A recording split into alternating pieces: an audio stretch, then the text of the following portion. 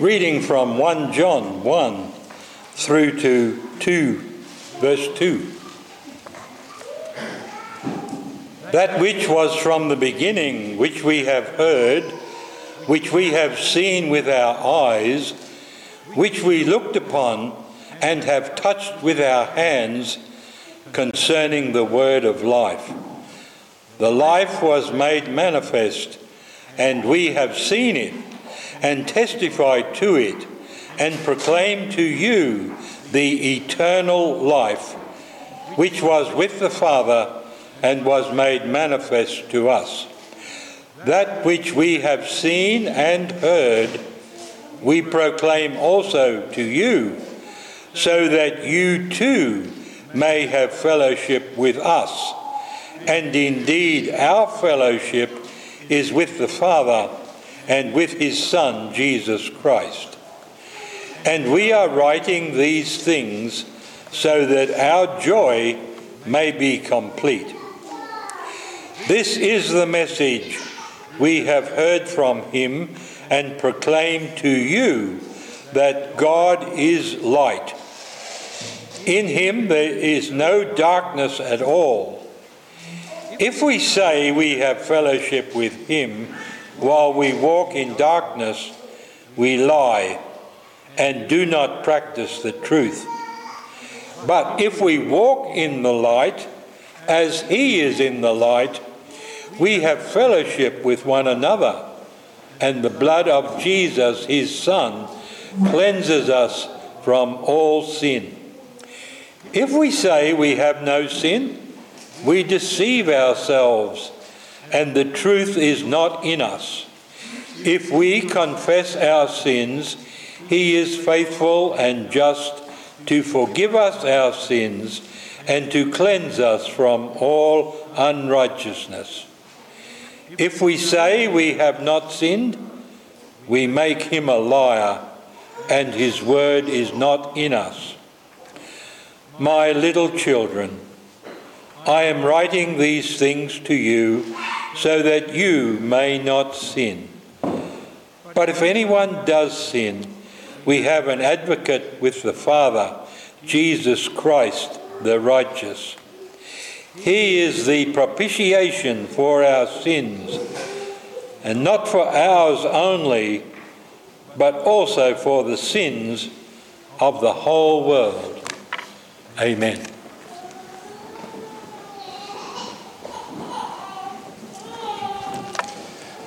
Thanks, Ted. I want to pray again. I just want us to focus in on this passage. So let's bow and pray. Father, we do recognise that on this special day, we should come to understand better what you have done for us. Teach us now, we pray. In Jesus' name, amen. Well, look, first of all, I'm going to say to you all, Happy Easter. I'm a little early, I know, and congratulations. You've made it to church on Good Friday. Early church, 8:30, hey? And look, I know that many of you are going to be joining with family over this weekend, and I and my family pray that you'll have a great time together. Families are special, aren't they? They're precious, and they're both fragile and strong. You know, we're born into families or sometimes adopted by a family, and families, they live and exist on commitment and trust. It's what holds them together. And we do almost anything for our families. And yet, families can come to an end. We can walk away from them.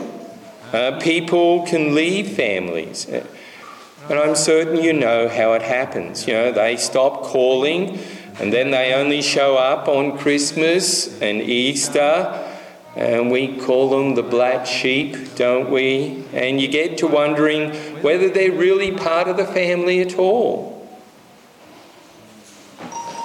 John opens his gospel, the Gospel of John, telling us that all who receive Jesus, who believe in his name, he gave the right to become children of God, to be part of God's family.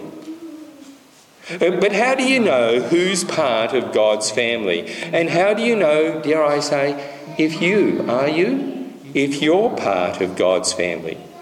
You might feel like you're part of the family, but what has God the Father actually said about that? Well, the letter that John wrote, 1 John, that letter, it's all about giving assurance to Christians. It's about telling Christians how they can know they're part of the family. This is how you know. And if you read this letter, you'll notice throughout the letter he uses family language. Father gets used, son, children. It's family words that he's talking about. So I want you to come with me. I want you to dive in with me. Let's have a look at the foundations of God's family. Firstly, I'm going to say, look, we see that God's family, like all families, has a history. A history which gives the family a close bond, a shared connection. We call it fellowship. A history which involves some soul searching, actually, for the family. A history which calls for family members to own up to the wrong that they've done. A history where forgiveness is freely given to those who confess. A history where a death in the family, the death of Jesus on the cross, is remembered as being, well, it's valuable and precious, and it's the reason why the family holds together. And John stresses this history. These are the facts about Jesus, you see. No, these are not legends, they're not theories, they're not philosophies. And so as John starts his letter, he says, look, I'm writing to remind you about the real Jesus. The Jesus I saw and I touched, I heard. The real Jesus who came from God. The one I followed on dusty roads. The one we disciples ate and drank with. John was there with him. Saw his life, saw his death, saw his resurrection.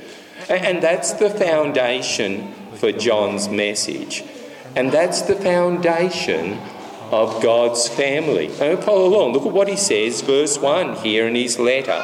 That which was from the beginning, which we have heard. They heard Jesus when he told those parables. Which we have seen with our eyes, which we looked upon and have touched with our hands concerning the word of life. The word of life is Jesus. John had hands-on experience with Jesus. This is eyewitness news, real eyewitness news. And you can read all about it in John's Gospel, the fourth Gospel, which is at the beginning of the New Testament. And John tells us he was there when John the Baptist pointed to Jesus and said, "Behold the Lamb of God who takes away the sin of the world." John was there. John was there and heard Jesus say, "I am the light of the world. Whoever follows me will not walk in darkness, but will have the light of life." John saw Jesus open the eyes of a man born blind. John was there when Lazarus was raised to life. John was there at that Passover meal. Ate the bread, drank the wine, had the roast lamb and the bitter herbs. John was there when Jesus was arrested in the garden. During that arrest, John saw Peter cut off the ear of the high priest's servant and then saw Jesus heal it back up again. And while Jesus was dying on the cross, Jesus connected John with his mother Mary so that John would care for her. John heard Jesus' words on the cross when he said, "It is finished," and then he died. And John saw and looked upon Jesus as he died. John was there when 1 week and 3 days after Jesus' death, Jesus showed Thomas the wounds in his hands and the wound in his side. John even ate fish and chips with Jesus on the shore a few days after that. I like fish and chips, and maybe you might get to have some family fish and chips over the weekend. I don't know. And what John writes about in his letter builds on John's experience, which he wrote about in his gospel. And John actually uses similar language in both. John talked about light and life in the gospel, and John talks about them again here in his letter. Verse 2, have a look. It's the real Jesus who's the source of life, eternal life. Life with the Father in heaven. Remember, John saw what Jesus did to Lazarus, raised him from the dead. And John saw Jesus come back to life as well. The real Jesus who was with the Father, he came to earth, he died in our place. And this is what John has proclaimed. This is the message. Good Friday is the message. And so if you're going to be part of God's family, then you need to take notice of the ones who were there, he says, who were commissioned to bring the news of eternal life to us. Look at what he says in verse 3. He says, the whole reason I'm telling you this, the whole reason I'm writing this to you, and he is talking to us as well, is so you'll know the real Jesus, which is the only way into the fellowship with John and the other apostles, and all with the Father who is in heaven and the Son as well. Verse 3, that which we have seen and heard we proclaim to you, so that you may have fellowship with us. And indeed our fellowship is with the Father, that family language, and with his Son, more family language, Jesus Christ. And let me say to you, if you don't have that close family bond with God the Father, then you're not going to be in heaven with the Father. And the way to fellowship with the Father, the way to have a close family bond with the Father who is in heaven, and it's the only way, is by knowing Jesus. The way into the Father's family is to know the truth about Jesus given in the Bible. It's the family history. See, the family history is that Jesus gave his life for the family. I mean, that's massively good, isn't it? And very precious, isn't it? To have one in the family who gave up his life for the others. That's why we call this Good Friday, a holy day that's so good for us. And why, as John says in verse 4, we can have joy, actually. We can rejoice on this day. The history, verse 5, which we proclaim, shows the goodness of God. You see it there? God is light. That's what that's saying. God's really good. He's light. And God's different to us. There's no darkness in him. I have darkness. I think we've all got darkness. I know we've all got darkness. Which is why in verse 6, for us to keep walking in darkness, to keep claiming to have fellowship with God while, ignoring Jesus or doing things our own way, John says, look, it's just living a lie, actually, You're not part of the family.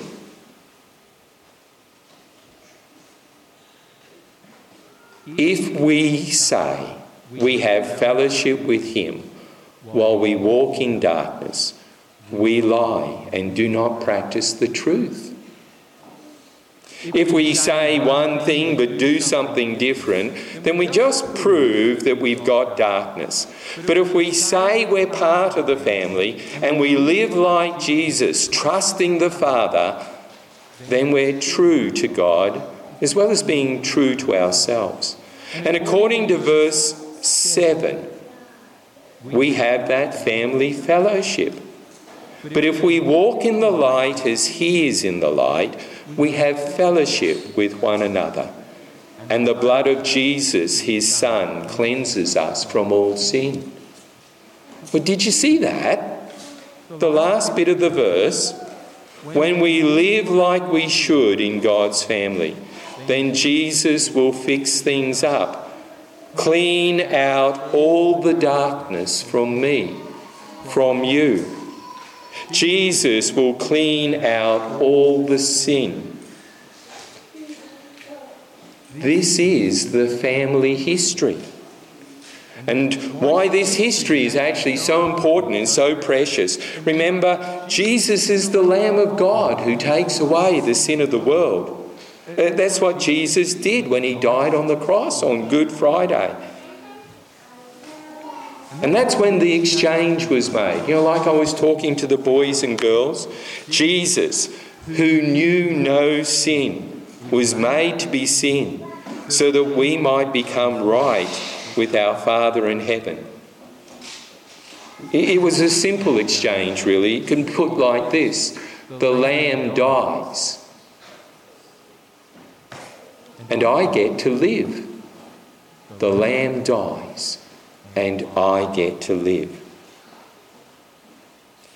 Look, this really only works if you have sin.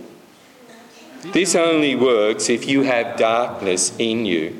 And some of you are probably thinking, well, this isn't for me then. I'm okay. But I do want you to think hard about this. You know, think about, let's say, the greatest commandment. You remember that, do you? The greatest commandment is to love the Lord your God. Think about loving God. And think about the second greatest commandment, love your neighbour as yourself. So I'm asking, how do you go in the love for God department? How do you go in the love for God department? Well, you probably say, I don't hate him. But that's not the question, is it? Do you love him? Do you love him like you'd love a good father? No? Well, then you've sinned. Well, what about loving your neighbour? Do you love your friends who talk to you about Jesus? Picture the scene. They just live up the road. You're having one of those holiday street barbecues, and these Christian friends, they start pulling their barbecue down the street. They're going to join with you and in your mind you think, you, your mate and your Barbie, out of here. Is that what you think about Christians? If that's how you think about Christians, then, well, you're not loving your neighbour. That's sin. And John, he's really saying, hey guys, you need to think about this. And if you look at verses 8, 9 and 10, there's 3 verses there. They all start with an if. If then. And he says, look, if you do this, look at verse 8. If we say we have no sin, we deceive ourselves, and the truth is not in us. If you claim to be without sin, John says, you're kidding yourself. Come on. The truth is not in you. You're deluding yourself. You're living a lie. If you're thinking that the problem is with the political system or the economic system or it's somebody else and they did it, John says perhaps you need to rethink that. See, really, by nature, the problem is me. This is my sin, I'm out for number one. I'm greedy, I'm selfish. At heart, I can be dishonest when it suits me, lustful, arrogant, bitter, angry, spiteful, vengeful, heartless, ruthless. And that's my list, by the way. You get your own. And if you want to know how to get your own list, take a look in the mirror. That's all you got to do. Okay, I'm a sinner. So what's the solution? Well, that's verse 9. This is how God the Father works.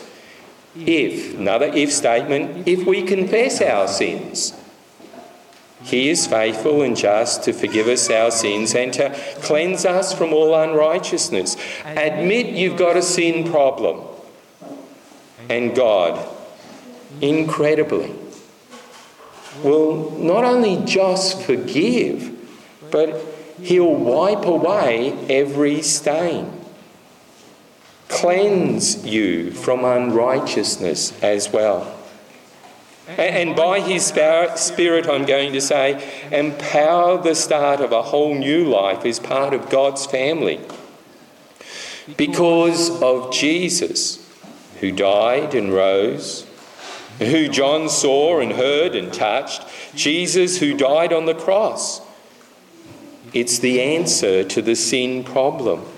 Jesus' death is the way to be, cleansed from our uncleanness, to have the darkness removed, to be given light, to be purified from sin, whose blood was the sacrifice that does all of that. It's precious, isn't it? So precious to have a family member who does that for us. And now look, I know and John knows that we really all do act like little children. You know how it goes. No, I didn't do it. It wasn't me. But John doesn't pull any punches here. God says you have sinned, and God doesn't lie. Verse 10. If we say we have not sinned, we make Him a liar, and His word is not in us. And I'm just going to say, you can pull the wool over my eyes. It's easily done. But you can't fake it with God. You can't fake it with God. Chapter 2 again picks up on the whole thing about what Jesus' death on the cross does. And notice again the family language. Verse 1, my little children, I'm writing these things to you so that you may not sin. And we shouldn't sin. But if anybody does sin, if it happens, we have an advocate with the Father, Jesus Christ the righteous. And look, did you notice the we in there? John includes himself here. And I'm going to say he includes all Aussies and Poms and Chinese and Malay and Islander, and everybody's here. And you can see it, really. It's explained there at the end of verse 2. Look at the end of verse 2. And not only our, but for the sins of the whole world.